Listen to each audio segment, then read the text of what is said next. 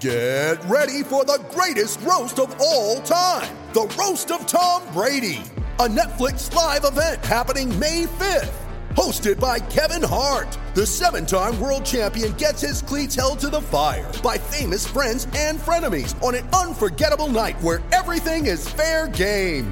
Tune in on May 5th at 5 p.m. Pacific time for the Roast of Tom Brady, live only on Netflix. You ready? Showtime. On May 3rd, summer starts with The Fall Guy. What are you doing later? Let's drink a spicy margarita. Make some bad decisions. Yes! Audiences are falling in love with the most entertaining film of the year. Fall Guy. Fall Guy? Fall guy. That's what the poster said. See Ryan Gosling and Emily Blunt in the movie critics say exists to make you happy. Trying to make it out? Nope. Because I don't either. It's not what I'm into right now. What are you into? Talking. Yeah. The Fall Guy. Only in theaters May 3rd. Rated PG-13. All right. Welcome everyone to the PJ's Cast. I am your host Pierce, joined alongside of Jimmy and Spencer. What's going on, boys?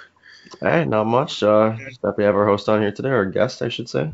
Yeah, and as you can see, we have a very special guest on, Ben Pope from the Chicago Sun-Times. What's going on, Ben? Great. Happy to be here. Awesome. All right, so before we get into any hockey talk, we kind of just wanted to pick your brain on what you've been doing for the past few months during the whole COVID situation. So when we had Charlie on and we had Chris Peters on, we asked them what new activities you've been doing during quarantine, and we're just wondering if you read any books or listened to any podcasts, watch any TV shows or any of that. Honestly, not a lot. I went home to North Carolina for 2 months after the season stopped in March to just spend some time with family, and I went hiking a lot there. That's something I enjoy doing. And then I came back to Chicago, and they had me covering news. Oh yeah, that's right. I saw that because I saw your video that it had so many likes and retweets of the looting in Chicago. I had to mute the notifications for that one. It was a little too viral for my phone. But yeah, so I've been doing news coverage for about 2.5 months. So that was keeping me pretty busy. It was definitely a different experience than covering hockey with all the protests going on in Chicago. Then for the start of training camp, back to hockey. And in terms of free time, playing some video games and going for walks, seeing friends some. So nothing too interesting. See, I gotta ask now, what video games? I play a lot of Chell. And then I also nice. bought Assassin's Creed Odyssey, so I've been playing that. Another question: are you Xbox or PlayStation? I'm an Xbox. Yes, Oh, sir. But, Get out of Ian here, Sim for Spencer. Xbox. Spencer shakes his head as he's a PlayStation guy. I wish I had a about the- PlayStation so I could get Last of Us 2. See, that's what I was gonna ask about, because that's the big thing. I'm not a huge video game guy, but my friends are, and so that's the thing that everybody has. Everyone's telling me to get PlayStation to get that. So you're a man of culture. I don't think it's worth the money to buy it just for that, but I do wish I had it now. No, I won't let my friends see this one, but no, it's not. It's not. Yeah. Yeah, the thing with I just wish that I don't like the console wars. I just wish crossplay could be a thing and we could just all play together. But yeah, so that now that we kind of asked that, how did you get your start in writing, and how did you become how long have you been a hockey fan for, and how did you get your start in writing? Well, I grew up in Raleigh, North Carolina, as I mentioned, and the Hurricanes won the Stanley Cup in 2006, sort of right when I was coming of age as a sports fan. So I was cheering for the Oilers that year. I was heartbroken. Yeah, I would imagine. They lost. So that was what kind of got me into hockey originally. Raleigh is a very big college sports town with UNC and Duke there, but the Hurricanes are our only pro team. All the other pro teams are in Charlotte, which is 3 hours away. So hockey is actually kind of the sport, if you're going to be a pro sports fan, that you have there. So my family were season ticket holders growing up, and so that's how I got into hockey. I worked for Bleacher Report in high school under a pen name, actually, so they didn't know I was in high school, and that's kind of how I got into sports journalism. And then Wait, what year would that be? I started there in 2008. That's way before and then, okay.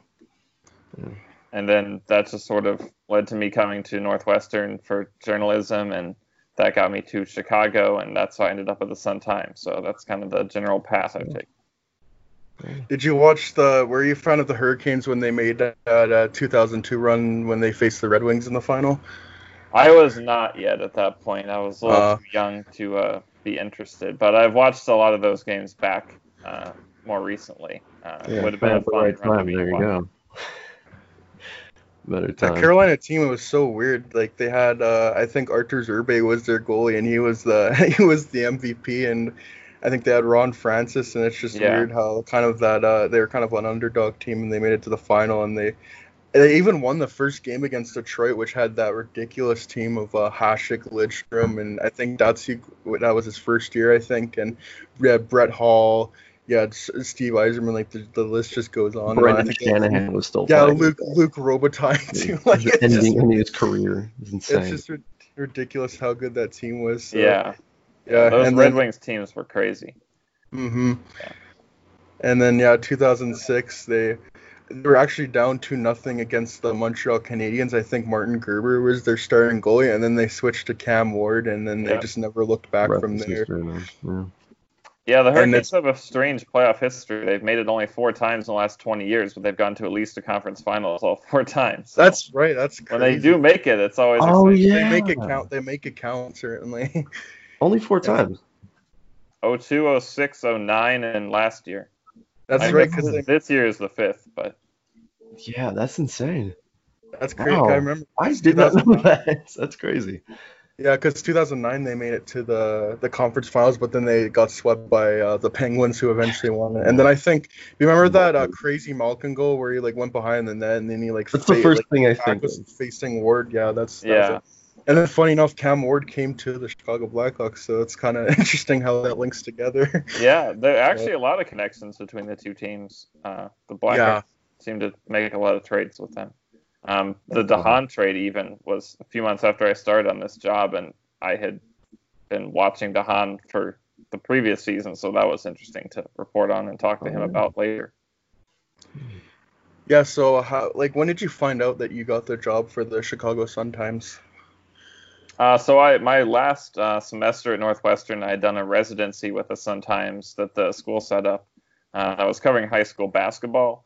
But Chris DeLuca, who's our sports editor, I was in touch with him, and at various points I talked to him about how much I liked hockey and that I would go back and watch games sort of recorded after covering the high school basketball games.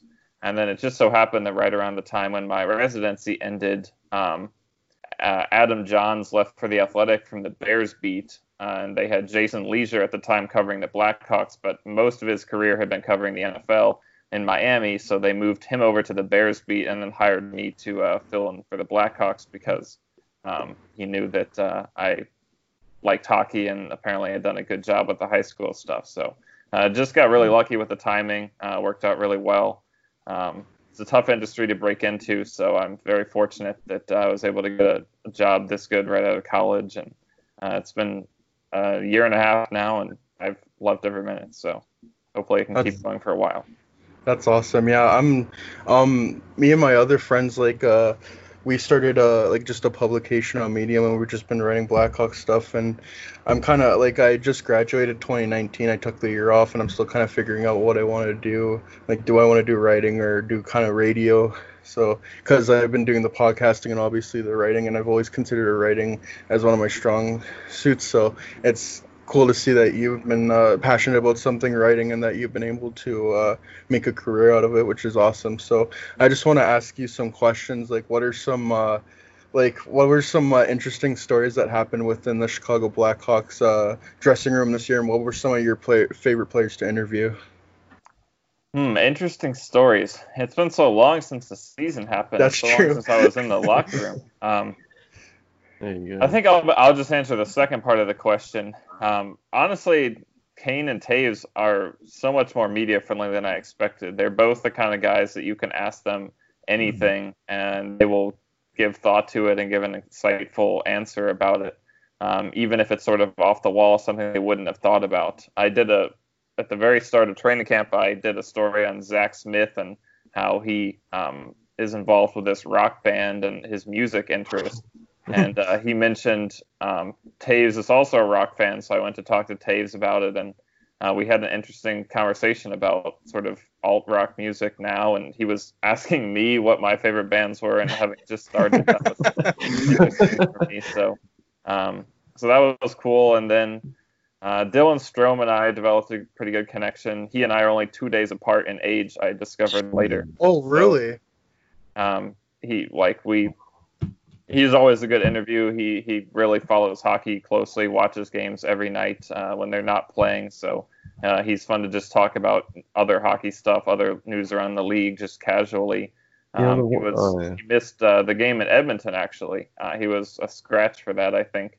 And that was the night that Bouwmeester had the collapse in St. Louis. That. And I was up getting food in the press box, and he was getting food too when it happened. So we kind of watched that together, and we're talking about it. And so that was interesting. So he's a player that I enjoy talking to always. But really, almost everyone in the team is pretty good interview. Drake Caggiula is a really interesting guy. I always enjoy talking to him. Zach Smith, as I mentioned, really friendly. Obviously not the most notable player in the team, but really one of the easiest to get along with. Pretty much everyone is good to talk to, so it's a really good locker room from an interviewing perspective. Yeah. The thing I've heard from Patrick Kane is that he's so dialed in around the league as well that you could ask him anything about any stat or game and he'll most likely know it. So it's just awesome that Patrick Kane, as good as he is on the ice, he's also informed around the NHL as well. And yeah, absolutely. Yeah. He watches NBCSN pretty constantly, I think. There was one game, I don't remember where it was, but I think it was a Kings Lightning game the previous night, and I don't even remember which team, but they had some absurd power play where they had 10 shots on goal. And I asked him about it because we were talking about the Blackhawks power play, and he apparently clearly watched the game and could immediately talk at length about this random power play in a completely unrelated game. So yeah, that's Patrick Kane for you. I have a question about him. Is he a big, do you know, is he kind of a guy who dabbles with underlying statistics and whatnot? Does he pay attention to that kind of stuff? I'm not entirely sure. A lot of the players are kind of reluctant to talk about that. Just some sort of hockey culture of that. Yeah. We just want to, do the right things and play to win. I know Calvin DeHaan is a guy that I had an interesting talk with about the analytics. He wasn't a big fan, but I'm not sure about Kane. I'm sure he knows about them. I don't know how much he buys into them, but that'd be a good thing to ask him about at some point. Yeah. Did you write a story on DeHaan with that? Probably, yeah. I believe you did, yeah. I remember reading that, and I had just read something about that. I don't know if it was your story or somebody else's, but I had read that the other day. I had reread it. What I found interesting about him is that he was reluctant to it, but he seemed to understand it very well. It wasn't like he just blew it away because numbers aren't part of the game, but yeah, he seemed to know it very well, and he understood that certain parts matter. But yeah, I always find interesting when a player does. You don't find it very often, but I feel like if there's anybody who would look into that, it would be Patrick Kane for sure. I'm sure he knows a lot about them. I just don't think I've talked with him at length. But yeah, no, you're right that DeHaan definitely did know about it. DeHaan's a smart guy too. He always. He was one of the most personable guys. Yeah. I go to the convention because right now I'm still in the I guess the fanboy stage before I get into anything like this. But he definitely was, and I heard a lot about this just from Carolina fans, online looking at Twitter. But he was by far the most personable guy there. It was almost like I was. You talk about Taves asking you questions. He was the one asking me oh, where did you play? Why are you here? What made you a fan? He was asking me these things. I'm like, Jesus, man, you don't get that from a player very often. So I can imagine he's probably one of the easier people to interview too, I would think. Yeah, definitely.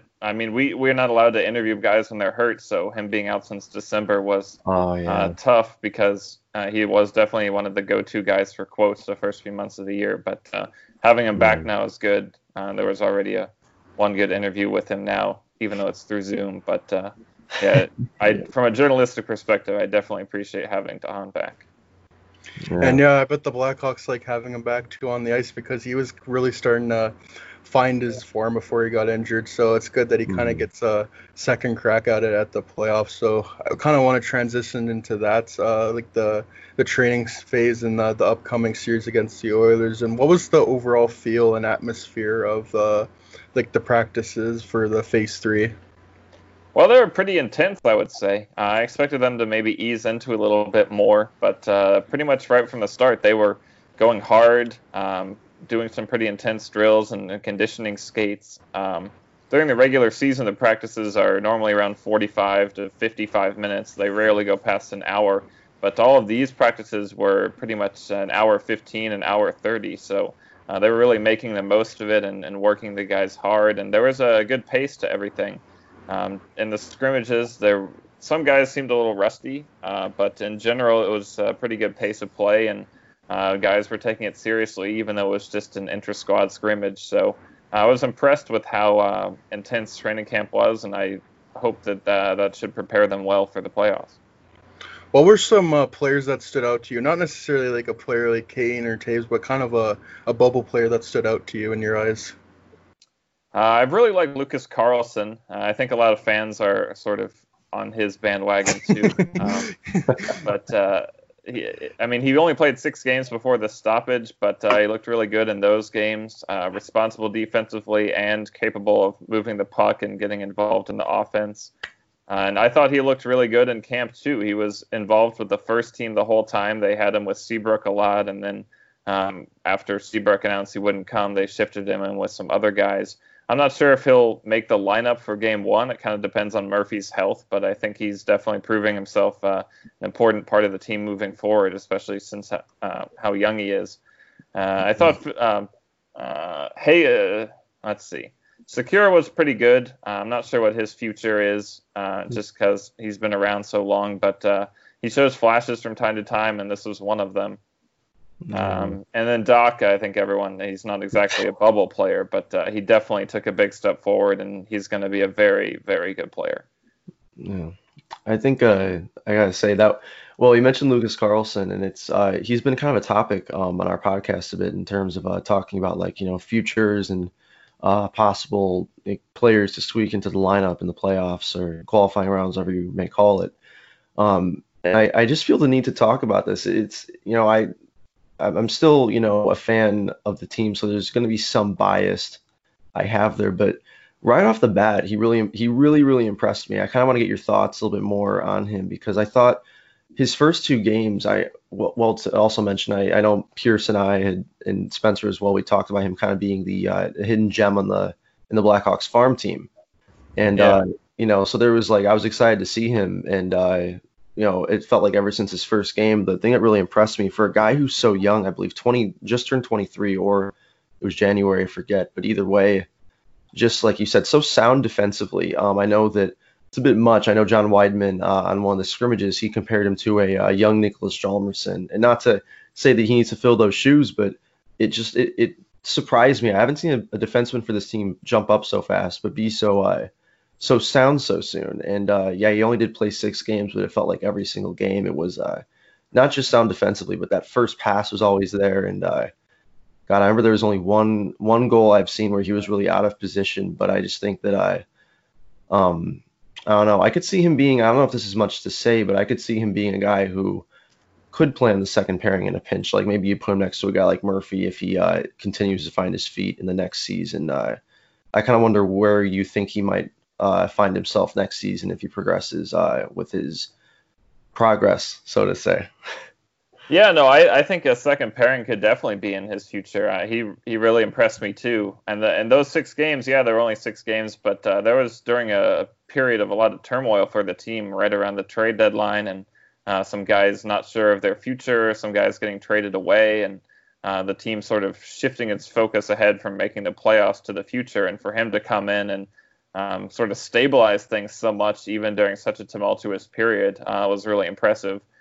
And he's continued it in camp. I think the one thing is that coming into last year, I would have kind of lumped him in with Dennis Gilbert as 2 guys who had done well in their first year in the AHL and had a chance to get some NHL time. And obviously Gilbert kind of got all the attention at first, and he was really good in training camp last year, and Duncan Keith was raving about him, and he came in the first few games and was pretty good, and then his play really fell off. And after December, we never really heard about him again.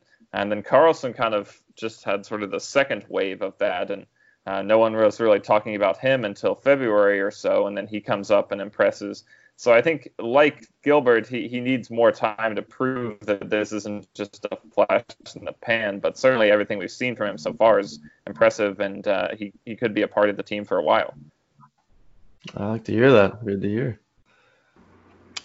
All right, so you obviously as a writer, you've had the chance to vote for the awards. So what was your like process for voting for awards? Because obviously I heard on another podcast that you had Dominic Kubalik first, so I just kind of want to hear your thoughts behind that, or your thought process behind that. I don't think I had him first. I think I had him behind the two defensemen. Or I meant third. I thought I said third. Sorry. Okay. Yeah. No. I mean, I think he earned it. He was the top forward rookie in the league, and he scored 30 goals, which is tough to do. And it wasn't a cheap 32. I think he earned them. So, I mean, I clearly think that either Hughes or Makar will win. I had Makar ahead of Hughes, but I think those two guys are clearly the two guys that it should go to. But Kubalik definitely earned his finalist. In general, just for the process, I would just look on Hockey Reference, just at the general point and goal leaders in the category, and then also dive a little bit more into the advanced stats and like natural stat trick and everything.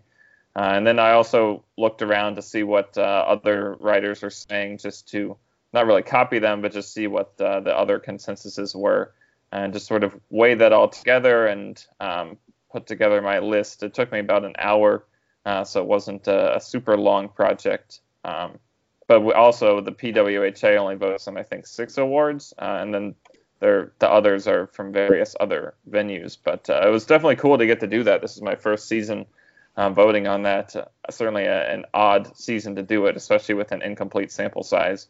Each guy only playing 68 to 70 games instead of 82. But yeah, it was fun to put that together and to know that my vote is 150th or something of the total inputs. So what if some guy wins by like one vote, maybe it'll be me.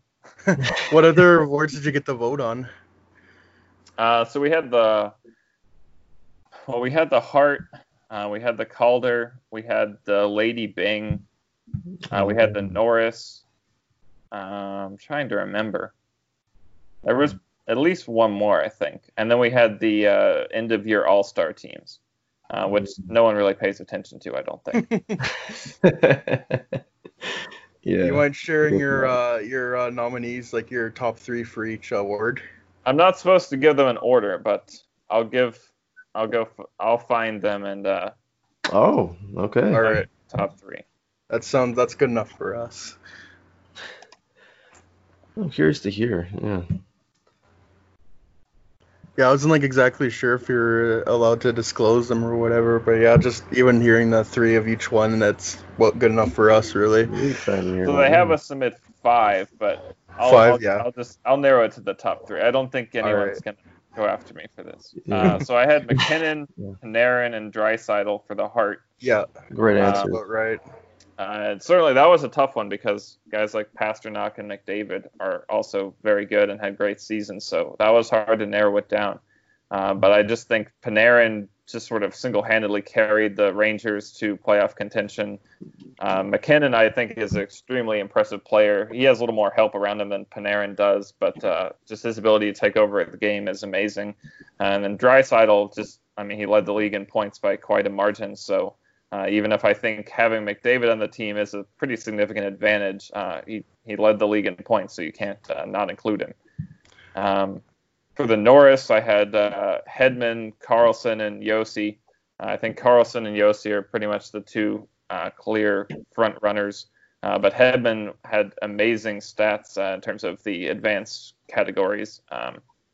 And then Karlsson obviously had a lot of points, but didn't do as well in terms of the advanced stats, and Josi was kind of in the middle there of doing well in the traditional and advanced stats, but not as well as the other 2 and their respective areas. So I think those, and then I had Dougie Hamilton and Pietrangelo just outside the top three.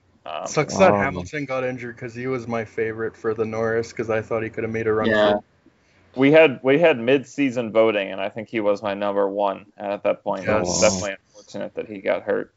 Yeah, no, he really came out of nowhere this year with that. It's incredible. Yeah, no, he certainly has had a sort of odd career in terms of he's been pretty successful wherever he's gone, but not always been the most beloved player. So I think he's found a good niche in Carolina. And then for Calder, I had Makar, Hughes, and Kubalik, as we talked about. Intellectual choices.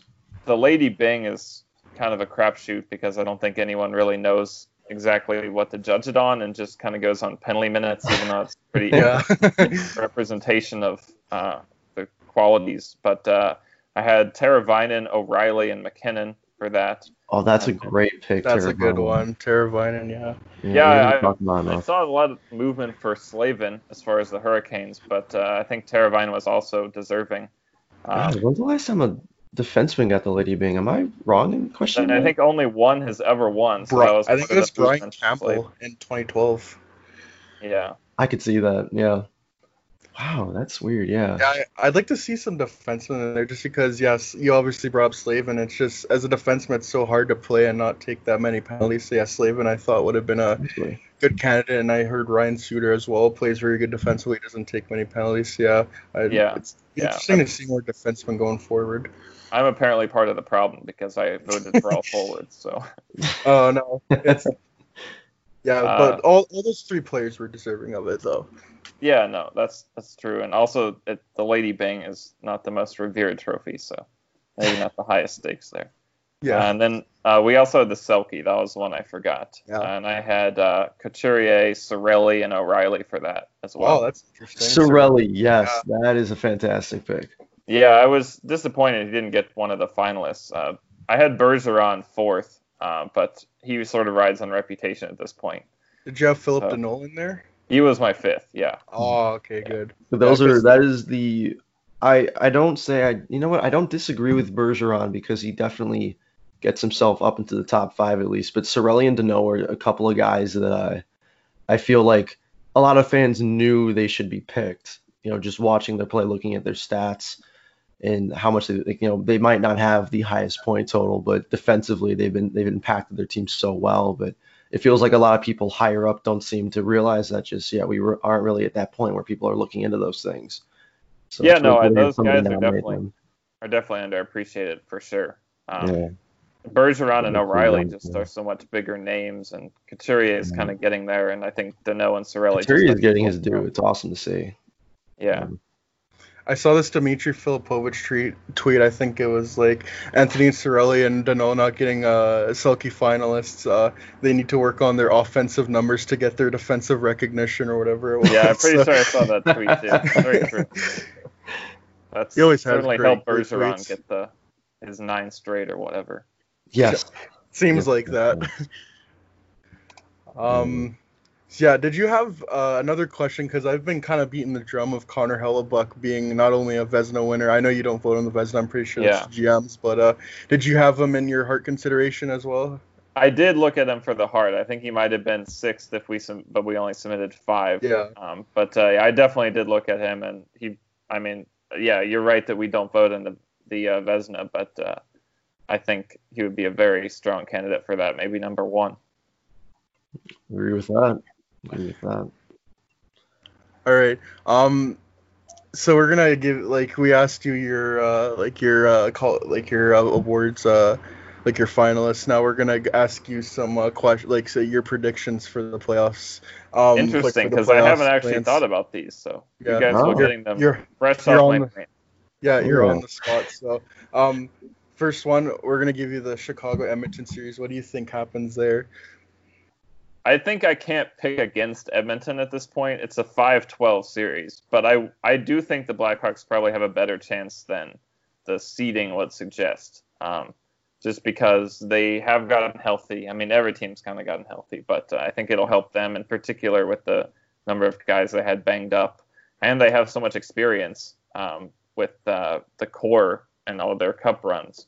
And Edmonton, other than James Neal, doesn't have anyone who's played more than like 30 playoff games or something. So that's a stat I didn't know. Jeez. So I think that should be an advantage. It's certainly an odd situation. So on one hand, I don't know how transferable experience from normal playoff runs will be, but on the other hand, maybe it'll be even more valuable considering how strange it's going to be and how much players are going to have to rely on what they knew before. So I think the Blackhawks have a good chance, but I can't pick against Edmonton. If I had to make a bet, which I don't think I'm allowed to do, I would bet on Edmonton. I don't think anyone's allowed to do that, so don't worry. Can we hire Ben just to give me these random stats that I needed but just didn't know? 'Cause that's fantastic. I didn't know that James Neal, like 30 or more, like that does matter. That really does matter. I'm not entirely sure about that number, but you can look it up. He's played in a good number, and no one else really has played in more than a few dozen. I'm not entirely sure the exact. Look that up now. Yeah, because he had that run with Nashville in 2017, then he had the run with Vegas in 2018, what they both lost in the final. He's just been around for a while, so he's kind of accumulated them. Wasn't he? He was in conference finals with Pittsburgh in 2013 as well. And yeah, that's when they got destroyed by Boston. Like they only got 3 goals in that game, kind of like how the Blackhawks got swept by Nashville. That's those two series, they always kind of like they're very similar.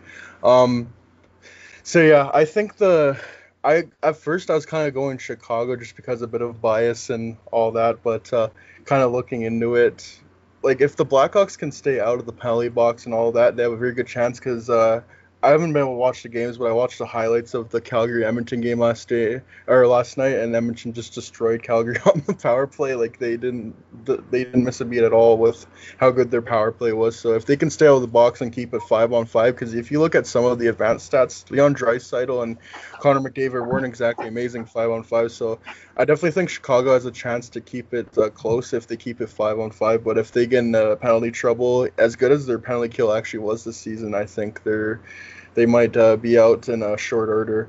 But I think it's going to be 5 games either way. It's going to be like a very exciting series. I think it's one of my more exciting series, not just because the Blackhawks are playing, but there's a lot of offensive talent on each end. Yeah, it should be a high-scoring one for sure. Yeah, but I've kind of switched mine to Edmonton in 5 now. So the next play-in series, I don't think I'm going in any particular order, but Calgary versus Winnipeg. What are your predictions for that? Man, that's a tough one. Certainly Hellebuck is really good, as we talked about. I don't think the rest of Winnipeg is that good this year. I wasn't that impressed with them.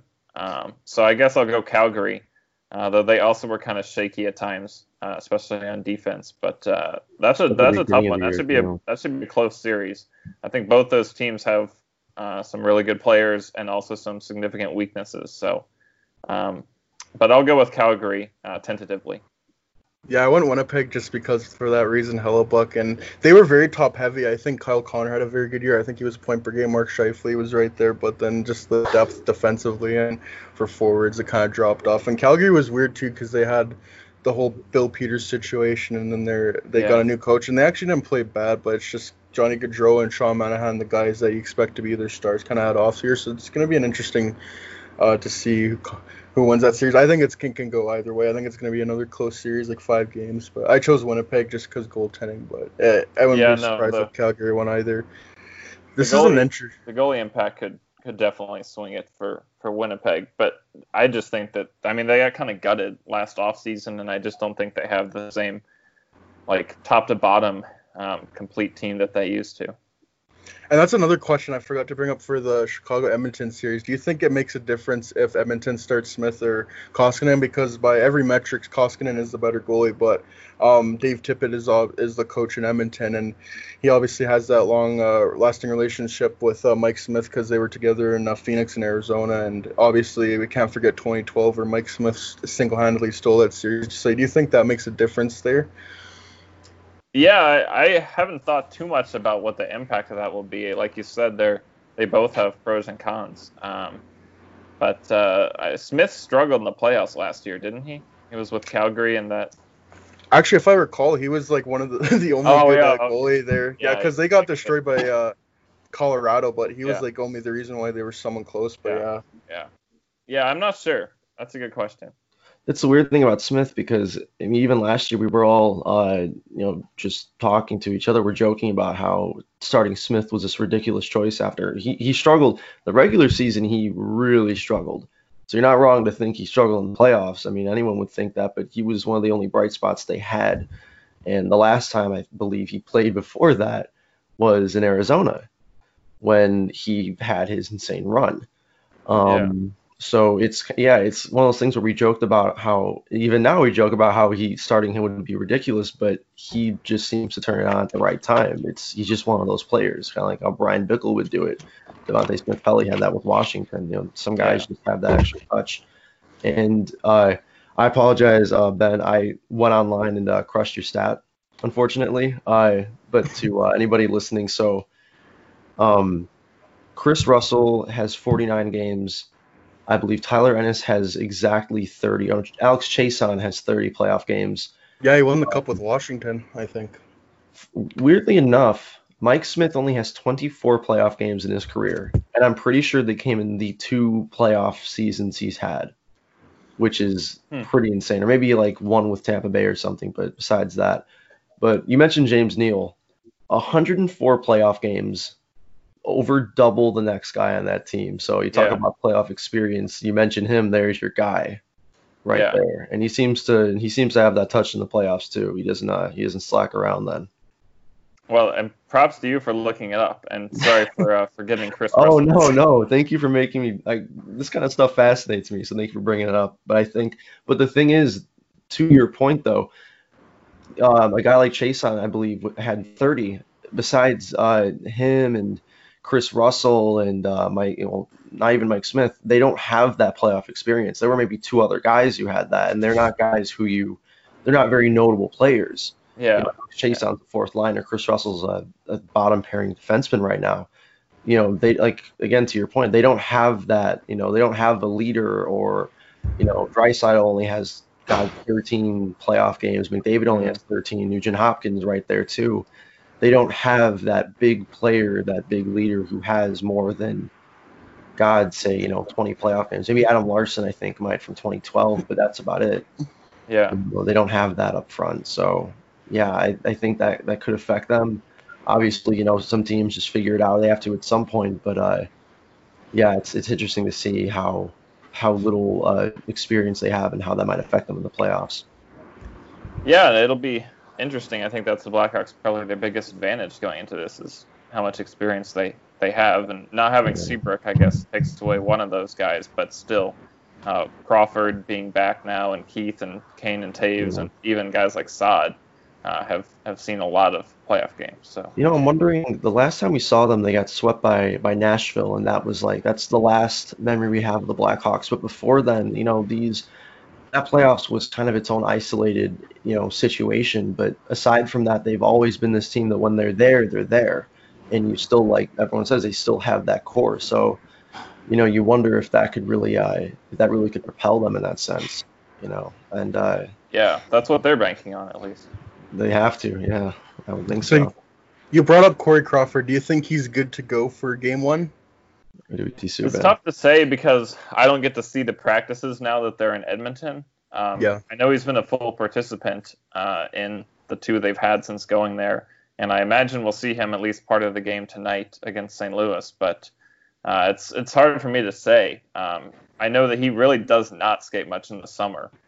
He typically shows up for training camp like one day beforehand, even in normal summers, and spends the rest of it in Montreal, not really doing a whole lot. So he's not a guy who needs a lot of time to get back into game readiness. I was going to ask, is that he is cutting it close, and he's never had coronavirus before, and so that he may be entering at sort of a lower level of readiness than he normally does for training camp. So I really don't know if he's going to be ready for Saturday.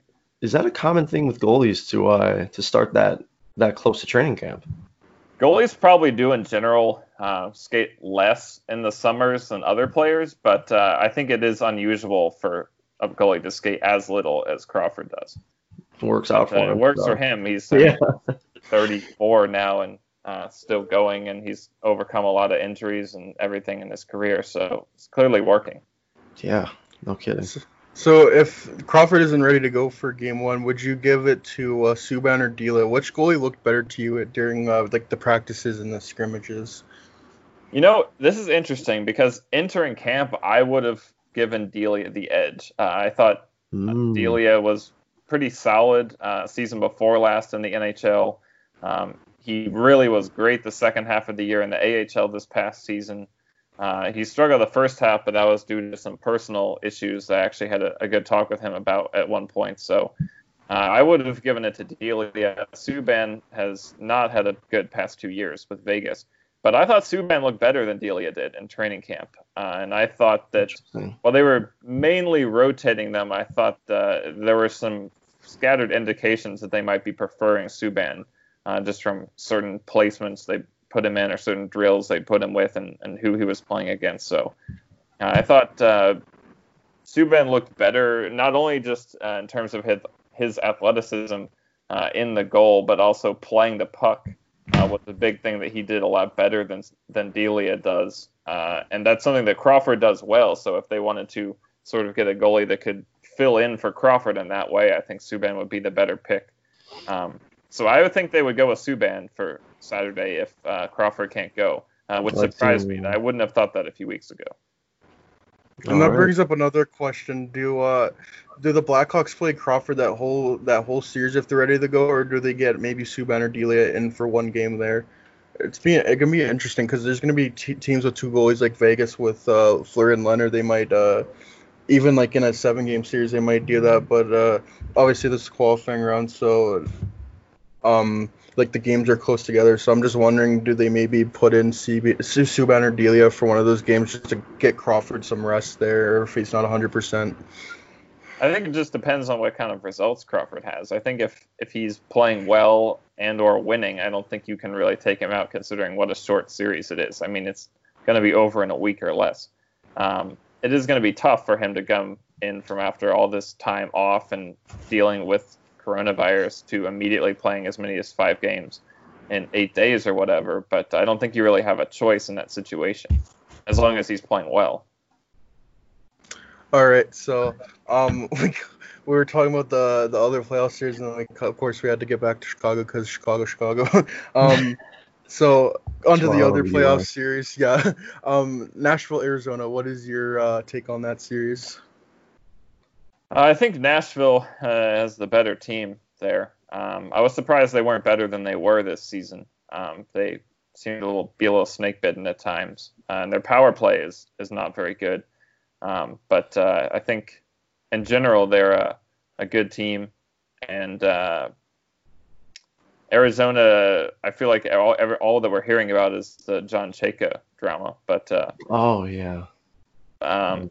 don't know. I go with Nashville. Sorry, I don't have super in-depth thoughts on these. I actually no worries. Haven't done that article yet. So I just wanted to hear you choosing one team. That's all I wanted.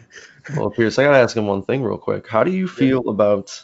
Maybe this is a bad question to ask, seeing as you're in the journalist business. If it's maybe a rude question, but how do you feel about John Hines as a Nashville coach? Because there have been some very questionable lineup decisions before, and I'm referring to I believe it was the Ryan Johansson, Mikael Granlund, and Matt Duchene fourth line with Yossi on the second forward line.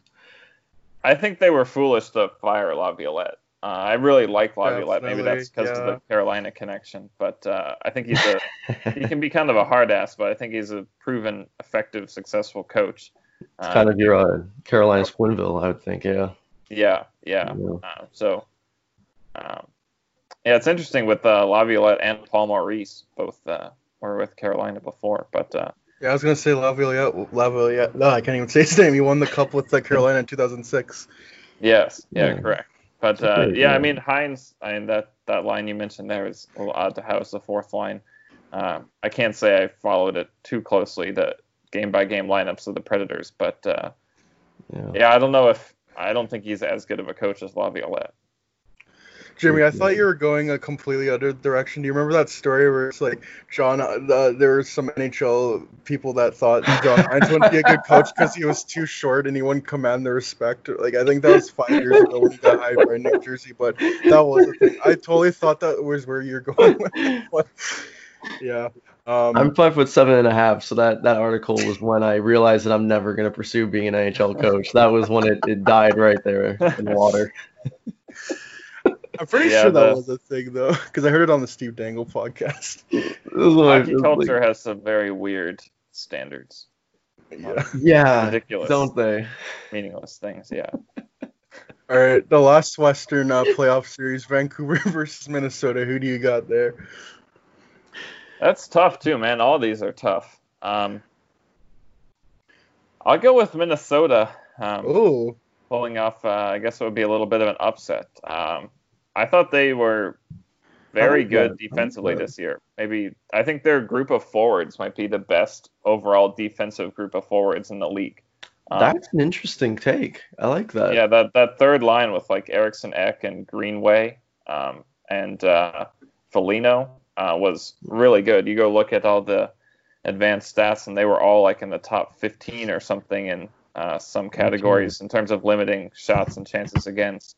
Oh wow! I think that, and then the Hawks, when the Hawks played against them, they really struggled to create much offense in those games, and that was normally something the Hawks could do. They weren't very good at stopping the other team, but they were generally pretty good at producing offense. So I liked Minnesota's team this year, and I think they flew under the radar and could shut down a pretty sort of average Vancouver team. So that'll be my surprise pick. I like that one. I like that because I totally went Vancouver because of Jacob Markstrom and Quinn Hughes and then Elias Pettersson. Like, I just think those guys are so good that they could be just huge factors. But Minnesota, obviously, they weren't bad defensively, like you brought up. And then one person that could be the breakout player for Minnesota is Kevin Fiala, who was elite down the stretch. Like, I saw his numbers. They were right up there with Patrick Kane. Like, I think they're even better than Patrick Kane. Like, he was way over point per game. And I know he struggled at the beginning of the season, but Fiala's kind of always been one of those players that I've really liked, even going back to his draft year, and I've just kind of been waiting for him to break out offensively, and I think he could be a breakout player, like in the series where it's like, well, Kevin Fiala has become this elite player, so that's another factor in there. And didn't we have a thing, Pierce, where Perlini was in the block, and we went, Kevin Fiala's out there, I know, that's what I thought too. Like, yeah, that's what I was thinking. It's just, and then he breaks out the same year. I remember, like, at the time how we thought, like, this is such, like, a good trade for Nashville. Now that Fiala's, like, emerged as such a good offensive player for Minnesota, like, we kind of, like, changed our perspective on that a little bit. Yeah, I remember the trade happened. That whole Paul Fenton article. That was the one move he made that was really, like, very, like, well, good.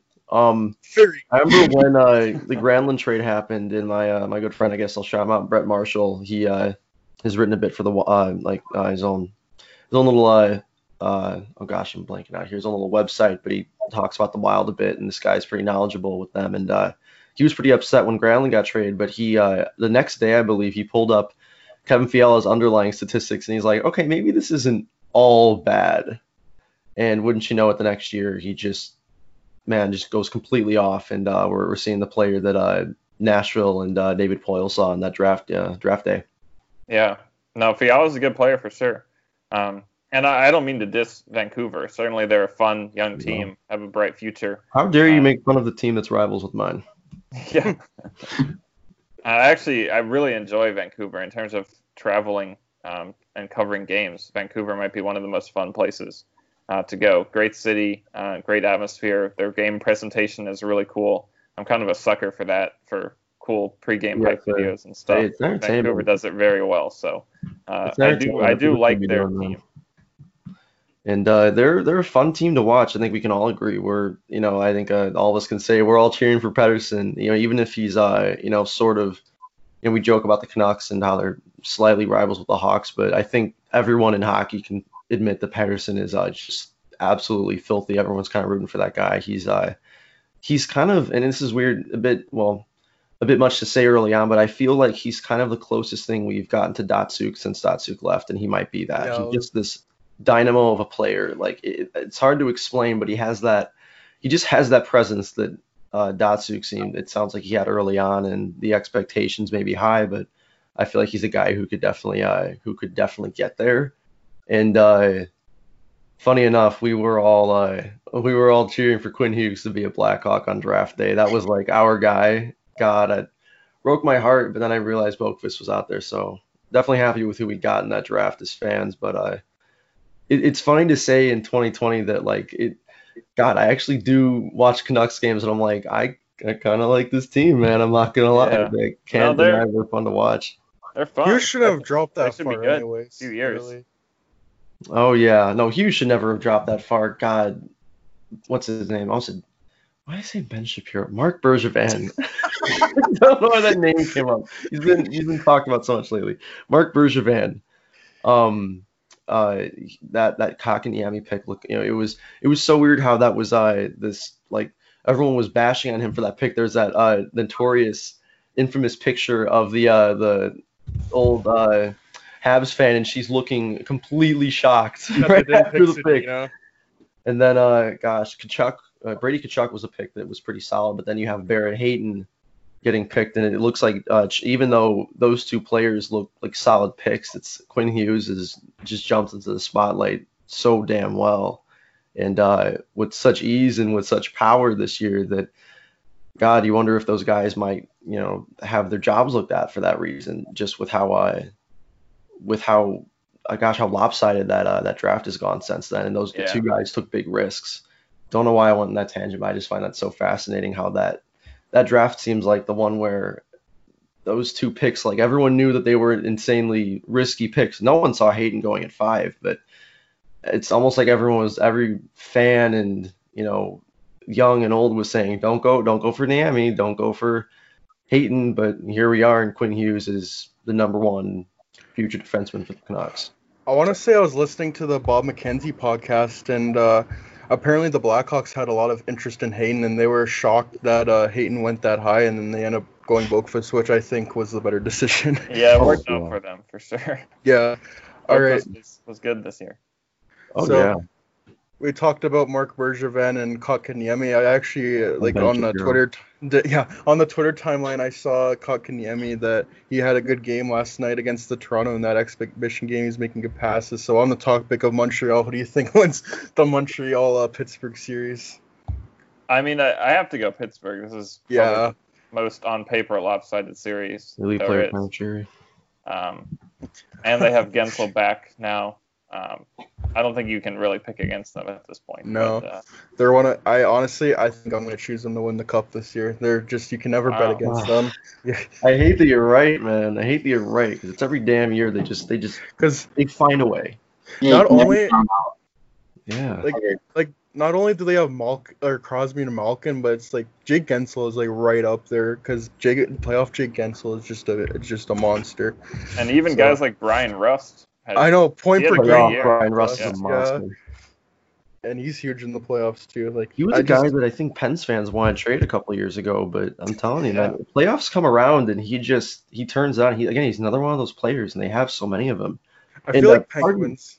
Pardon me to get kind of harsh on this, but Jake Gensel is like, Penguins are a bit of a frustrating team for a fan, because they just. And this is a comic book nerd in me coming out, but I always use this comparison Steve Dangle put out there, is they're like Wolverine. You take a limb off and it goes right back. You cannot kill that effing team. And Jake Gensel feels like the embodiment of that team, in the sense that he was this, and no offense to him, he was this nothing player. He was this, he'll come out to be something. And then he has a great playoffs. Okay, he played on Crosby's line, of course. And then the guy goes and he scores 40 goals on his own. And it's just like, they don't stop. This guy comes from nowhere. He scores 40 goals. Brian Rust comes from nowhere.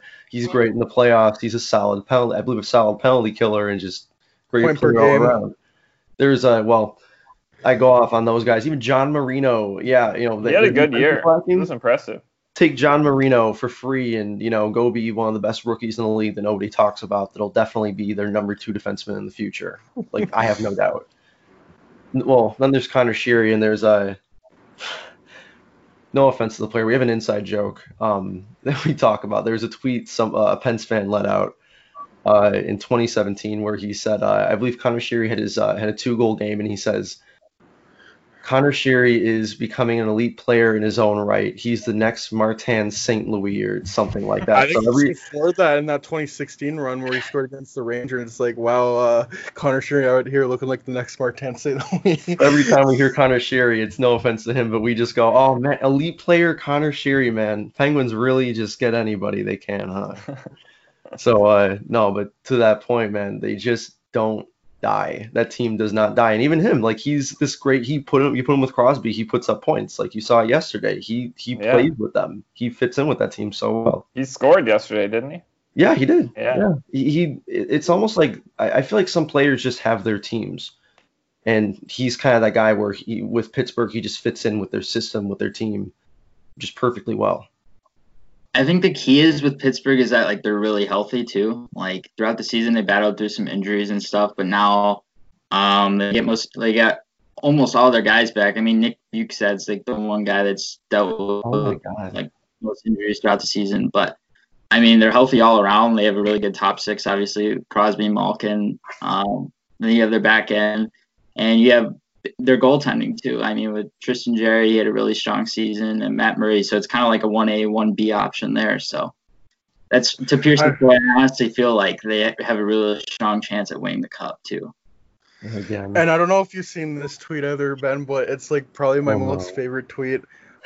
As a Toronto fan, he said like Pittsburgh will lose 8 players, but then they'll get players like Mark Donkin, Buzz Flip it back, and they'll have like 50 points. That just tweets sums up the Pittsburgh Penguins right there, and it's one of my favorite tweets ever. Mark Donkin, Buzz Flip it. I was convinced that John Marino wasn't a real person until I looked at the underlying stats and all that. I'm like, okay, well, we're doing this again. Great, awesome. Yeah, no, you guys are right that they pull players out of nowhere and they end up being good. I don't know what it is in the water there. I don't know if it's like Crosby's got his magic potion, but there's just something with that team that they find a way every time. I guess I'm beating a dead horse, but man, it infuriates me, but it also compels me. It's incredible. There's no other team does it like they do. Yeah, they won the back-to-back cups, and then it took for Washington a third try to beat them. And even when they lost, they lost to the eventual Stanley Cup champions, Washington Capitals. I thought last year was kind of an anomaly when they got swept by the Islanders, but I think they're going to use that as motivation to come back and have another deep playoff run. Why did the Islanders have to piss them off, man? Like, we were this close to ending it, and then you pissed off Crosby and Malkin. You pissed off Malkin. That was your biggest mistake. Oh, yeah. Pissed off Malkin is right up there with Crosby. So the next playoff series, enough about the Penguins. Let's stop giving them attention. Thank you. Thank you. Columbus versus Toronto. Who do you got in that series? You know, it would be hilarious if Toronto lost again, so I have to go for Columbus. You're going Columbus? I don't know if it's a smart pick, but just it would be so much entertainment that I have to pick that. No, I don't think any of us here think it's a bad pick. Columbus is a well-oiled team. Tortorella's really gotten them together. Like, they don't have a good roster. They really don't. Yeah. But Tortorella knows how to put it together, man. They've kind of pulled some guys out of nowhere, too. Yeah. Elvis? Yeah, Elvis. Yeah. That was the Blackhawks crazy game there was kind of the start of Elvis. That was wild, but yeah, that'd be interesting. Yeah. Columbus beat Tampa Bay last year, albeit they did have Panarin, Duchesne, and Bobrovsky, all of that, but they just have that. They have that confidence. Like, we beat Tampa Bay last year, one of the best teams in the past 20, 25 years. That we could probably beat Toronto in a 5-game series as well, albeit with not the same weapons. But I also don't think Toronto is as good as Tampa, so I think they have a shot. Yeah. The next series is Florida versus the New York Islanders. Who do you have in that series? This is another tough one. I was actually just looking at the lines before hopping on this call, and I think they're exactly even right now, which is crazy that you don't see that much. Let's see. This really feels like they both have their they're the two teams where I feel like the Islanders are really petering off at the end of the year. Yeah, they were really struggling down the stretch for sure. And the Panthers weren't doing, if I remember right, they weren't doing too well. So it just kind of feels like both of these teams definitely declined on the stretch. I'll go with the Islanders just because they beat the Penguins last year, as we talked about, and I think they have a pretty good structure, even if they might not be the most talented team, and they have Barzal, who's obviously very good. So I'll go with the Islanders. Sorry, give me a second. Oh, no worries. God, yeah, we'll just. I probably take Barry Trotz over Bob Boone any day. Oh God, no, he's not even their coach. It's Quenneville. Oh my God. No, then that's actually pretty even. Great coaches, sort of mediocre rosters, actually. Yeah. That's the thing. I feel like Barry Trotz has implemented his system much better into New York than Quenneville has with Florida. I almost wonder if maybe it's a growing season. You know, I don't want to judge things too fast, but I almost start to wonder if maybe Quenneville, maybe he's hitting that point in his career. But then you look at the Panthers defense and you go, okay, well, not all his fault. And their goalie, Bobrovsky. Oh, you know what? That's That on me. Yeah, Bobrovsky was statistically one of the worst goalies in the NHL. It was very bad. Yeah. I don't know what Florida's future is. Hoffman and Dadonov are both free agents, and apparently they want to cut salary. Oh, I saw that. That's true. And Florida can't pay as much as other teams can. Plus, they have all their money tied up in Bobrovsky. There was sort of the it was almost like the Steve Dangle little trick they have where they would go, okay, well, let's take a team with bad goaltending and let's give them average goaltending, and what would they look like? Mm-hmm. And I feel like you do that with Florida and they'd be like a playoff team easily. They have the defense is pretty rough, but offensively you have Alexander Barkov, Jonathan Huberdeau, Dadonov, Hoffman, Achari having a 20-goal year out of nowhere, pulling that out of his pocket. Vetrano. What's up? Vetrano. Yeah, Vetrano. Yeah, 20 goals from him too. Like, you have a solid offense, and you have Ekblad still playing where he's at, and Mark Pisic's very underrated. I feel like you give that team, maybe Spencer Knight comes out of nowhere in a couple of years. Yeah. That's all I can wonder. I still don't know why they signed him to 70. I think it's 70 million. Yeah, 70 million, 7 years, 10. And then draft Spencer Knight. Like, I don't understand that. It's gonna gut them if they have to give away Hoffman and Dadonov because they can't afford him because they paid all the Bobrovsky. They're not gonna still have contention window when Knight arrives. Yeah. And I want to say that's why they got rid of Vinny Trocheck, and because they needed to get rid of salary. You're kidding me? That's why? Yeah, I'm pretty sure that was the main reason. Ridiculous. That was a ridiculous trade. They gave him up for just a bunch of random pieces that won't really make that much of an impact. I think Eric Hall is very underrated, but I don't think he's as good as Vinny Trocheck or as consistent as he is. Hall had a great start to the year, but I really tailed off. I mean, he's a solid player. He definitely has value, but I don't think that. Generally, I just feel like whenever someone gets traded for like 4 or 5 different small value assets, it's never a smart idea. There's always a reason certainly fit that category. There's a reason. It's not it's not because they want those 4 or 5 pieces specifically. Yeah. All right, the last playoff series is, I think this can be a really fun one. Carolina and New York. Who do you have in that series? Well, we've talked about Carolina a lot on this podcast, but I have to go with the Rangers because, for one thing, Carolina is horrible against the Rangers. You go back and look at their results the last 10 years, and they never, ever win. I don't know what it is exactly, but they just are completely incompetent against the Rangers. And then the Rangers also really came on the last couple months of the year. They had a really strong finish, and they have 2 really good options in goal. They have an MVP candidate, and they have an underrated group around them. So I think the Rangers could make kind of a Cinderella run. I think they might be the most benefited by the playoffs expanding to 24 teams. So I'll go with the Rangers. Guy's pretty good, isn't he? That Panarin guy. He'd be nice to have on your team, wouldn't he? He'd be pretty good. To have nice next to a Patrick Kane. I'd like to see what those guys would do together, but it's a shame we'll never get to see that in their careers. But I think everyone was joking about that before the playoffs, and then Carolina. We don't know if Jonathan Toews voted against the return to play or not because he's denying it. People are reporting it, If I'm right, the only other vote was the Carolina Hurricanes. It was Yeah, Carolina. they didn't want to play the Rangers. That's They the voted joke. against- It was unfair. They voted against pretty much every single vote that they could have. There were multiple votes over the course of like the process, and they were always one of the no votes. I'm sorry, but I don't think I've ever seen a team possibly be so scared of a 12 seed in my entire life. It's hilarious. I mean, you go back and look at the results. I don't know exactly their record, but it's something absurd. The Rangers have won like 30 of 35, something like that. Wow, that's crazy.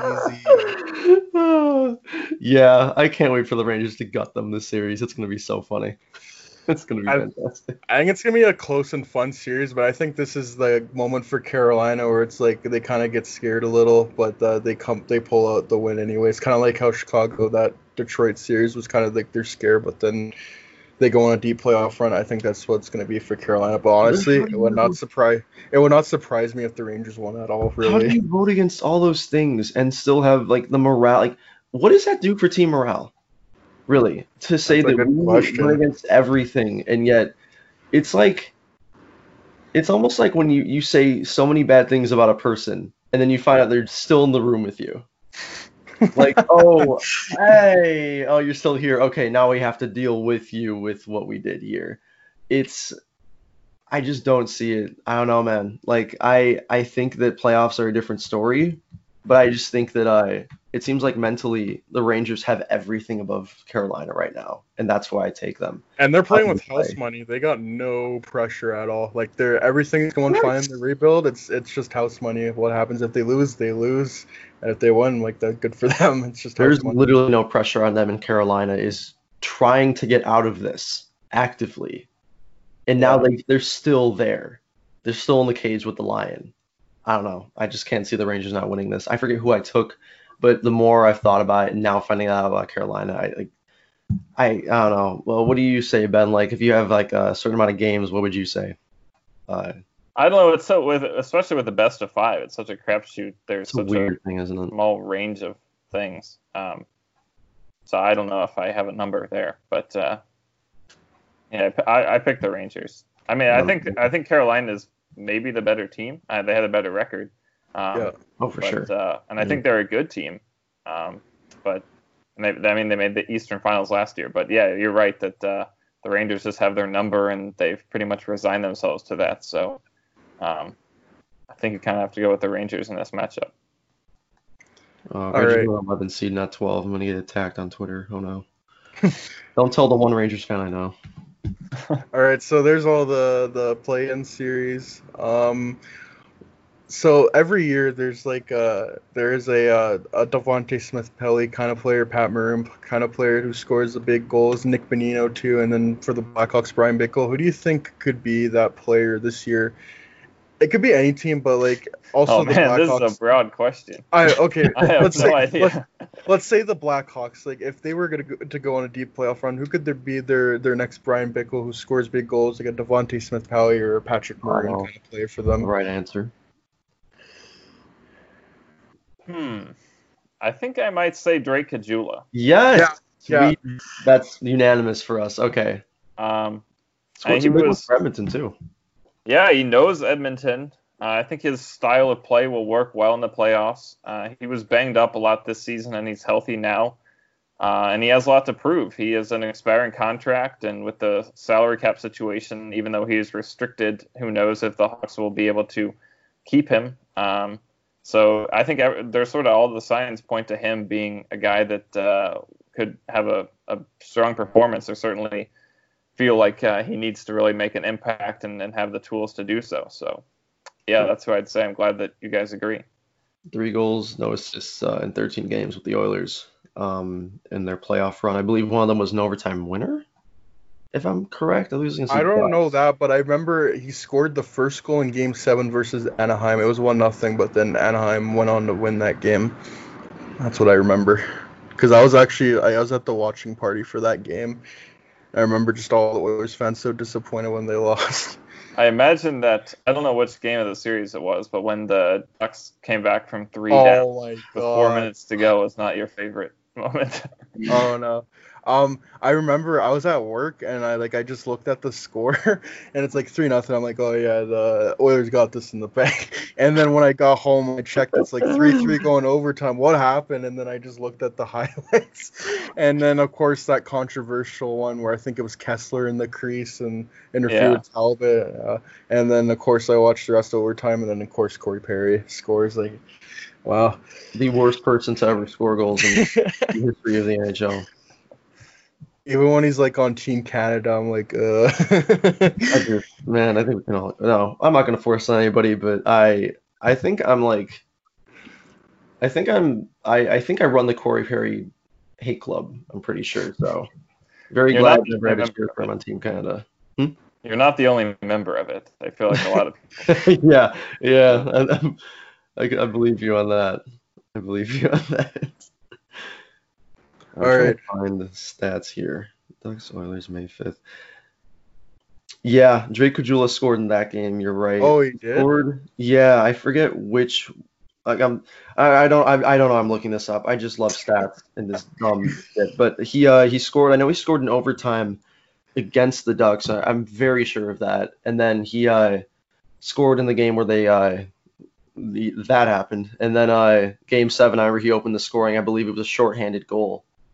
I just remember that because I was at my rink at the time and I looked at my phone and I remember the Oilers were making that very unfunny hotline bling joke. So I just have that like painfully in my memory. So he seemed to really like in the second series, once he really got his feet under him in the playoffs, he really started to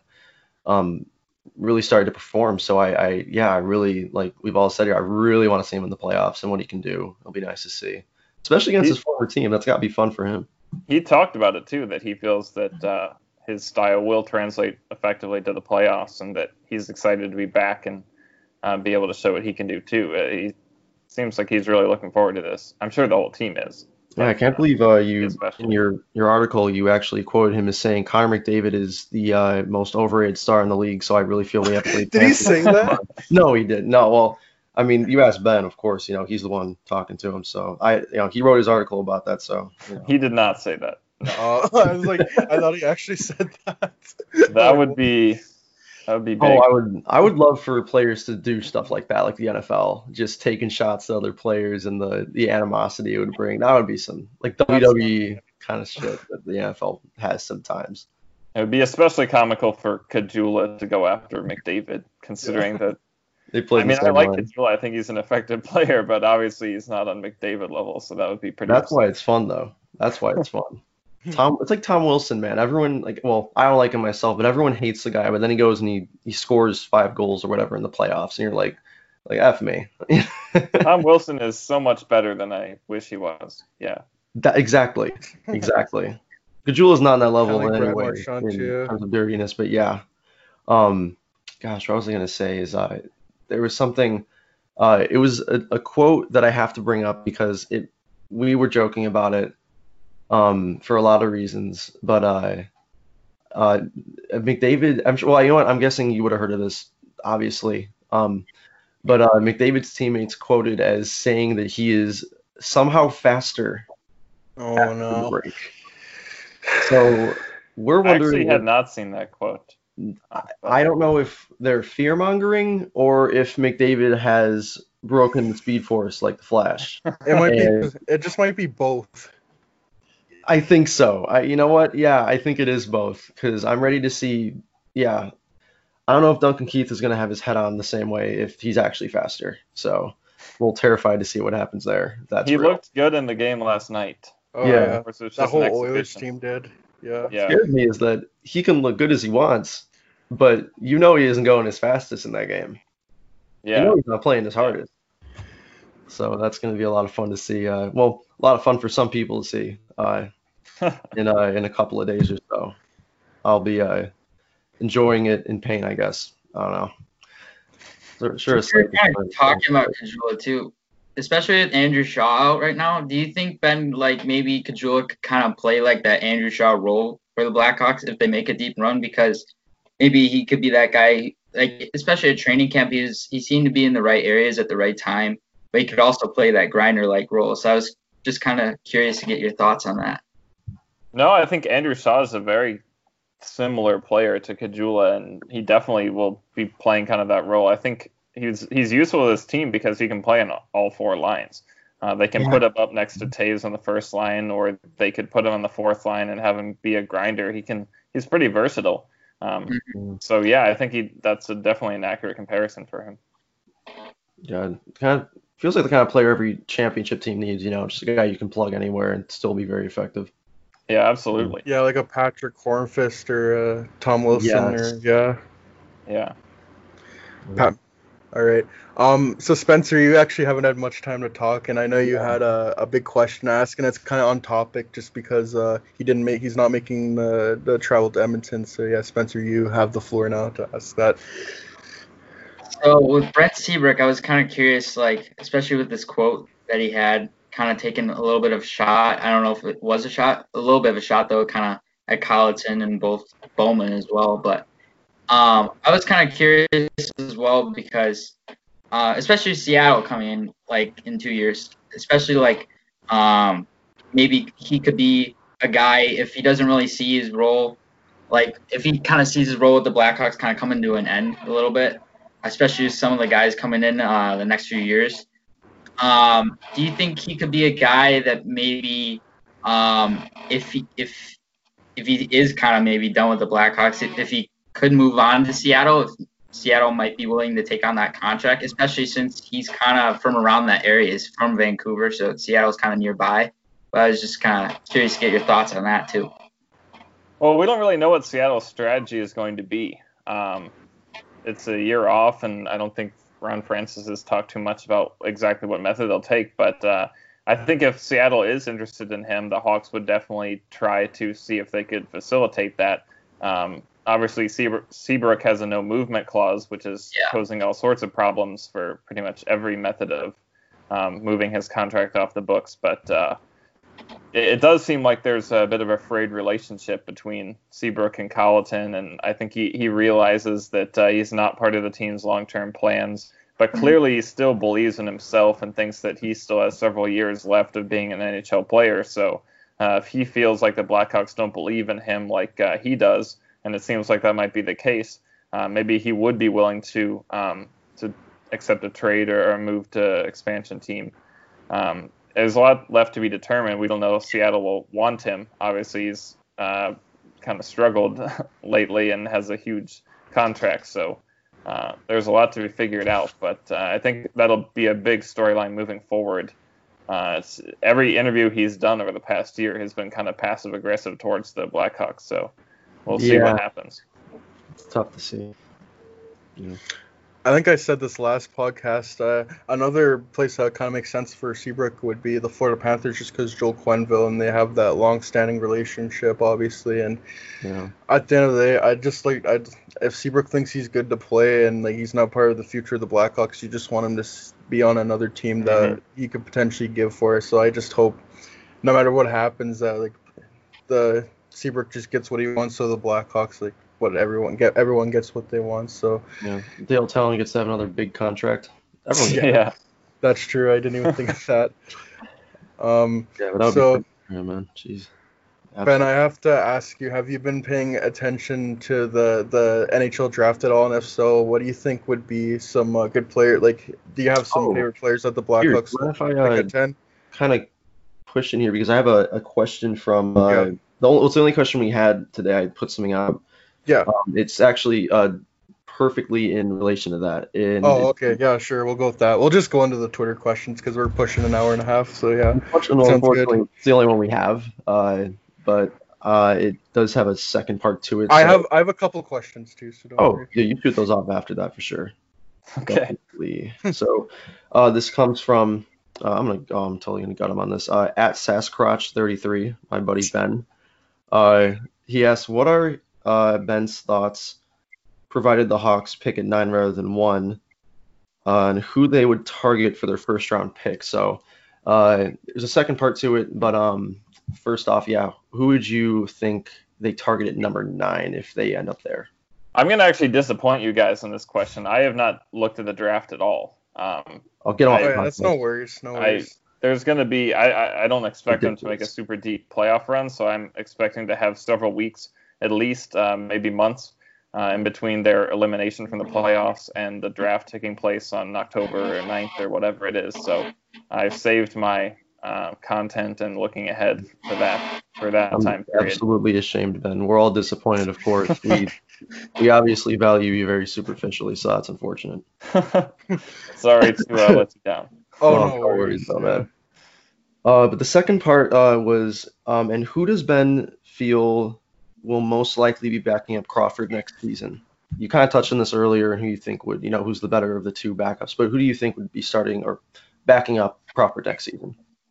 Well, yeah, I said that I think that Subban would be favored over Delia to start in the playoffs, but I think it's close. Maybe it's like 60-40, and I would kind of flip it for next season. I would say it's 60-40 for Delia for next year, just because he's under contract for 2 more years. Yeah, I was going to say he has that contract. Yeah. And Subban is a free agent, and it didn't seem like, at least prior to the shutdown, that the Hawks were very interested in playing him or keeping him around.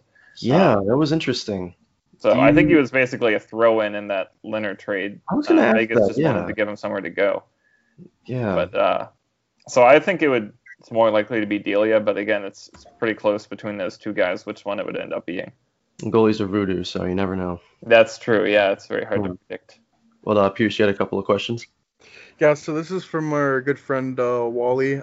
He's actually one of the people I get to write with. He's does some awesome work. He's super smart about the game of hockey, and he has two questions here. The first one being, if Connor Murphy isn't good to go, who gets that look with Calvin DeHaan? And I think it has to be Karlsson. I think we'll see Keith Boquist for sure, and we'll see Mata Kuku for sure. Both those are pretty cemented. And if Murphy's good to go, it'll probably be Murphy and DeHaan. But if Murphy can't play, you got to put in Karlsson. He cemented himself as one of the top 7 guys in training camp, and we talked about him earlier. He's off to a good start to his NHL career. I think having Murphy healthy would be a big help to the Hawks, but I would be kind of excited if he couldn't go, to see how Karlsson would do in that role. All right, and the second question is, if Drake Caggiula or Slater Cuckoo have an excellent playoffs, could the Blackhawks potentially price themselves out of their range? Like, could that cause problems for them? I don't know how much a big playoff run would increase their value. Those guys are both probably around the $1 to $2 million range right now, and I mean, maybe a good playoffs could increase their value a little bit, but I don't know if they're high profile enough that it would really substantially change anything. But it is going to be interesting to see how they navigate this cap situation. I don't think they're going to be able to re-sign everybody, even though I think both those guys are restricted. Yes. So, yeah, it'll be interesting to see how that sorts out once we get to October. I guess I have I wanted to Spencer, if you have any questions, Pierce, that'd be cool if Spencer could kind of have the floor. Yeah, I just want to make sure. No, you can go right now. I can think of it. Okay.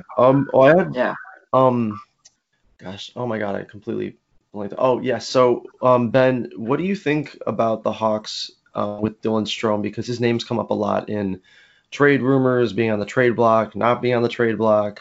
What do you think would happen from what you know, and maybe what, if you were in their position, what would you do? Maybe that's a bad question to ask you, I'm not sure. But what are your thoughts on the whole thing, I guess? Yeah, that's interesting. I wasn't thinking about him as being a trade candidate until some of those rumors started popping up in the spring. I see the argument with Doc taking another step forward. He and Taves are probably going to be the number 1 and 2 centers. Of course, you have to look at how long Taves can keep this up. Yeah. And Strome has really struggled when they tried to put him on the wing.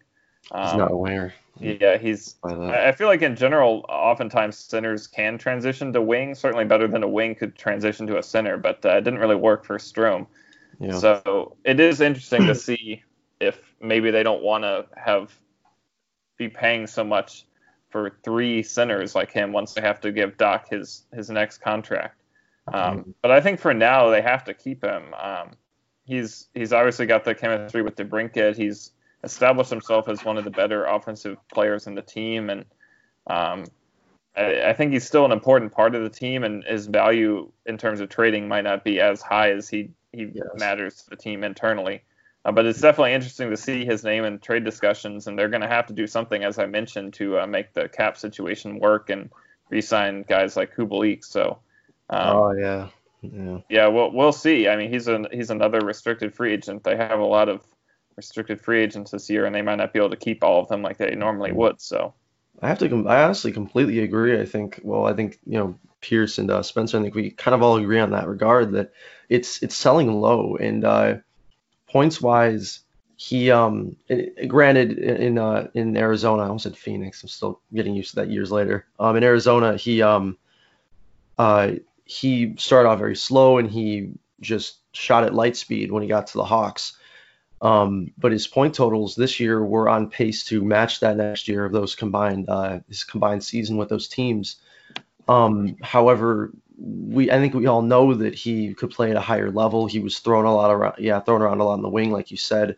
Personally, he's one of those guys where I feel like he is a pure center. Like that is his position. Yeah. He can't play anywhere else, and that's fine. But I feel like he was misplayed. He was misused. He had it seems that he had just a slow start in general. Personally, I feel like it would just be selling low like you had to do with Schmaltz. So you're just progressively going lower down that chain. What do you, Pierce, Spencer, what do you guys think about that? So I'd love to keep Dylan Strome. Like, I've been a huge Dylan Strome fan, and another player that I want to bring up is Brandon Saad.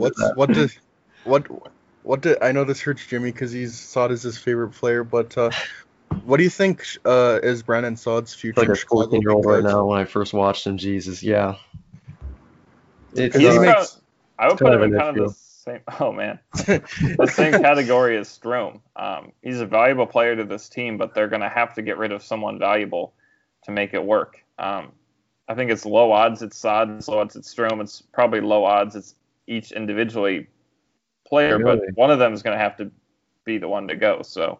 Really? Low odds. I really feel like Saad has been the guy that is like for sure to go last little while. I don't mean that I just mean that I think they're going to have to get rid of someone, but there's so many different options for who it might be that each individual player has relatively low odds, but one of them is going to have to be the one. My bad. No, I probably worded that badly. But yeah, I thought Saad had a really good season. I think he could have had more points than he ended up with. He went on kind of a run towards the end and sort of regressed back to where he should have been. But he had so many breakaways, it seemed like, for a while there, and he couldn't score on any of them. A lot of posts, too, it seemed like. Yeah. And it feels he might be selling a little low as well. Yeah, that's the trouble is the guys that are very available to be traded are all they're either a guy like Kubalik that you're keeping as a young stud, and if it's not him, it's a guy like Dylan Strome or Brandon Saad, who are very valuable players, but didn't, points wise, didn't produce the way that they could have or should have, or whatever way you want to put it. I think Saad was he was probably the most reliable player all around. I'd argue he was the most consistent forward in terms of being just engaged out there. Right. Yeah, I mean, I think it's hard to say that Kane wasn't the most consistent forward. Oh yeah. Kane certainly has his shortcomings in the defensive end. In terms of in all three zones, I think you could make the argument. Yeah, that's what I meant. Kind of just being engaged and playing in all three zones there. That's what I meant. It's funny when we talk about it. It's I think in our heads we almost go Sands, Kane, and Taves because those guys are just they're just always those top players, at least through this season. But yeah. So, Taves was human this year. He struggled at the start. He got it back together for a while, but I don't think you can put him on the same tier as Kane at this point. Not right now, no. Yeah. It's he's starting to get to that point. Yeah, I have to agree. All right, well, Spencer, do you have any more questions? I wanted to kind of get to Dominic Kubalik a little bit because obviously we saw how he was able to continue his pace throughout the season with his goal scoring and everything, especially even strength too. He had some really good even strength numbers, especially in that line with Saad and Taves, two really good even strength and possession players in their own right. But I'm kind of curious to get your thoughts on if Kubalik can actually continue his pace now that he's on a new line with Kajula and Doc. How that might be different from and yeah, just kind of get your thoughts on that. Yeah, no, I think it'll be hard for him to replicate the exact same pace with him not next to Taves. I think that definitely helped him a lot, and Taves set him up for a good number of his goals. But from what we've seen from Doc, he's looking every bit on the road to become a Taves kind of player in a few years. He really is that good. And we talked about Kajula could be an underrated player in the playoffs too. So I think Kubalik will still remain an effective player, and he's so good at just getting open in dangerous areas and scoring goals when you maybe aren't expecting him to. That transfers to any line mates, but I don't know if we can have the exact same expectations for him on this line as we did with Taves, but probably around the same. Yeah, God, saying if Doc can be anything close to Taves, then I will be a very, very happy fan. God, kid seems to be getting better every day. Yeah, maybe I'm overhyping him, but he looks. I know it's he looks. I think he is. He can be that good. Like just looking at him out there, all the tools he has, he definitely could be that good. And he's still getting better every day, like you said. I think it's more of a Scheifele type. I think the level of Taves, I think, is possibly acquirable. Like you said, Pierce, he has all the tools. Like he has everything there. He always has. Every GM knew that. It was just, the consistency is not going to be there. And can he put it together all at the next level? Yeah, but he reminds me a lot of Scheifele, who I'm a huge fan of. Yeah, those big centers, Scheifele, Johansson, and Getzlaf. Yeah. He can be any of those players. Like that's a great pick. Right. And Ben, do you expect Corey Crawford? We expect him to resign, but do you think he takes a pay cut from what it was before, because he was making $6 million? So do you think he takes less money just because he had that huge contract, and he might take less term, just kind of like a Joe Thornton, just go year by year kind of thing? Yeah, I could see him taking a 1-year deal for sure. I don't know money-wise. I think it's possible he takes a discount. I know I talked with him in January. Obviously, the circumstances have changed a lot for him and for the team since January, but seemed at the time that he didn't say explicitly, but he implied that he wouldn't take a discount. But I think maybe that's just sort of a negotiating tactic. Everyone probably would say that if you ask them. Yeah. I could see him taking a 1-year deal and maybe a little bit cheaper, but I don't think he would go to like a $1 million or $2 million contract just to make it work for the team. Yeah, I was thinking like $4 million, $3 million, kind of in between that. Yeah, maybe 5. I think 5-6 is maybe even takes the same amount. I could see, but that's just He's I worth could see him doing 1-year extensions at the same price. Until I think for the Hawks, that's a steal. The level he's playing at least, I think that'd be great. Absolutely. Yeah. All right. Our last question is from our good pal Schmitty. Do you think a guy like Slater Cuckoo could get a look with Duncan Keith on the top pair at some point? He has shown that he is more than capable of playing the right side, and I think their play styles could gel well. Wow, a lot of Slater Cuckoo love in the fan base. I didn't know this. We've definitely warmed up to him. Yeah. I feel like normally on Twitter I would just see people ripping on him for mistakes.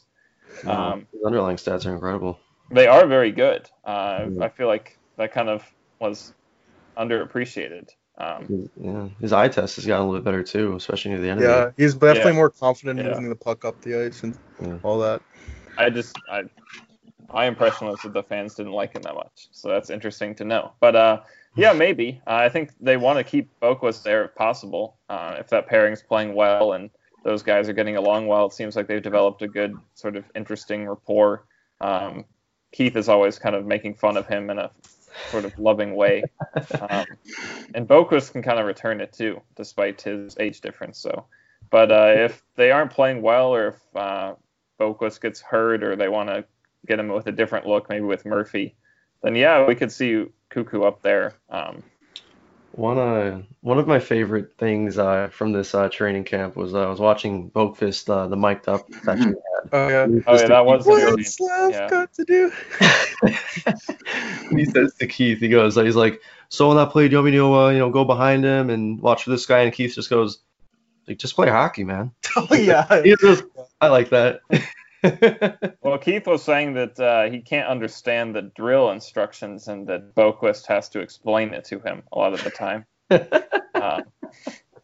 So that was a little bit of the context, I think, for that. That's just funny. play hockey quote. Yeah. Just play hockey. That's awesome. On the I have topic of one last question, if it's okay. Very niche Sure. question. Where do you find your advanced stats at? I like Natural Stat Trick the best. that's usually what I check too. It probably Medical. doesn't have the best appearance. It's a little rudimentary, but it gets the numbers out there.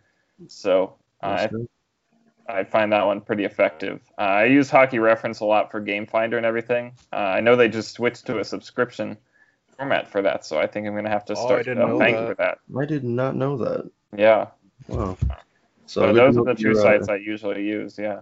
You're a man of culture, it seems. We brought up Duncan Keith. What do you think about Duncan Keith's hair, Ben? It's impressive. He's really leaning into the Jesus comparison. Seems like he's intentionally inspiring them at this point, but yeah, I guess that's the final. This is the final question. Yeah, do you think that Duncan Keith is starting his own cult during the off season with those pictures? Because I was raised Catholic, not anymore, but I was raised, so I know Crazy Religion when I see one. I think that man's about to make one. I don't know. I don't have the inside info on that. I know he was hanging out in British Columbia, and he said he had a lot of time on his hands. So I guess that ended up being too much Instagram time. He's a strange guy, but he's a good defenseman still, despite his age. So hard to complain. Yes. He's a goalie playing defenseman is how I look at it, personality-wise. Yes, yeah, that's a good description. And on the topic of style, before we close things out, what did you think about the Seattle team, their name and logo and all the jersey designs? I was ambivalent about the name. I think it's fine. I think it's a little odd. I don't really like non-plural names. So I guess that was my one complaint. But I thought the jersey design and the logos and everything were fantastic. And I think they did a really good job marketing themselves. Man of culture. So I was impressed with how they handled it overall, and it sounded like their jersey was the number one selling in all of sports the past week or something like that. I saw. So, like their merchandise shot up. I saw that. I think they did a pretty good job overall. Yeah. All right. I think that's everything. Spencer, Jimmy, do you guys have anything else to ask? No, I just tired you out, man. Holy shit. All right, so that was over an hour and a half. That's like 100 minutes now. Ben, thank you so much for joining. You were a great guest. You're right up there with Charlie Roumeliotis and Chris Peters. You'll be on our Mount Rushmore of Fantastic. Yeah. Thanks for having me on. I appreciated all the questions and discussion. It was a good time. Yeah, it was nice to have you on, that you dedicated all your almost 2 hours to us, and it means a lot, and hopefully in the future we can have you on. And it's a weird time right now, but at the same time we've got hockey back on, so that's exciting. Like, I checked the NHL. I had NHL notifications go off at work. I'm like, oh yeah, there's hockey today, and obviously the Blackhawks play the Blues later today, so it's going to be interesting to see how they play, if they play hard or kind of take it easy before going into Edmonton. So, thank you for joining, Ben, and obviously thank you, Jimmy and Spencer, for being great co-hosts. And, hope everyone stays safe. I hope everyone's social distancing, washing their hands, and wearing masks. And, thanks for tuning in, and peace, everyone. Goodbye. Stay safe, guys.